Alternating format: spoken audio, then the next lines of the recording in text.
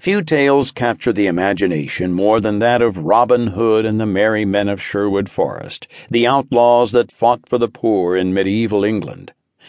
The legend of Robin Hood passed through generations as ballads and rhymes, as part of the oral tradition, and by the early 15th century, the Robin Hood Games were part of the annual May Day celebrations that were held throughout England. One of the favorite stories, and which may have been introduced at the May Games, was that of the meeting of Robin Hood with Friar Tuck, in which Robin Hood forces the friar to carry Robin on his back across a stream. The friar then insists on Robin Hood to do the same for him. The problem comes when Robin tells the friar to take him over for a second time, for halfway across the friar dumps Robin into the water. From this, a fight ensues, but out of this fight, a friendship develops in which the friar joins Robin Hood and his men. The reason I tell this story is not simply because I love the tales of Robin Hood, but because Friar Tuck is usually depicted as fat, at least from the late 16th century onwards.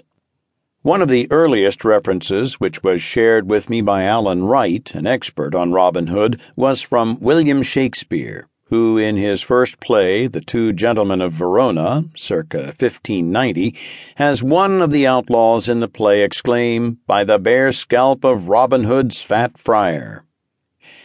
As noted by Rogers and Waldron, Geoffrey Chaucer, in his Canterbury Tales, written in the late 14th century, also tells of the priest whose head was bald and shone like looking-glass, and so did his face, as if it had been greased. He was a fat and personable priest.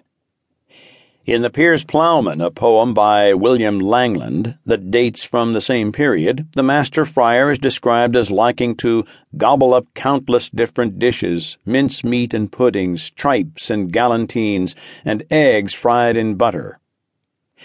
But were these reports of fat friars and monks simply reflecting the literary creativity for these authors, or did obesity occur at a higher frequency in the monasteries?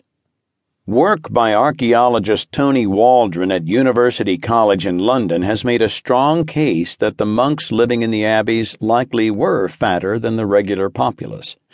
The way Waldron showed this was quite clever. Waldron was aware of a bone disease that can be looked for in skeletons that is strongly associated with obesity, as well as diabetes, gout, and elevated uric acid levels.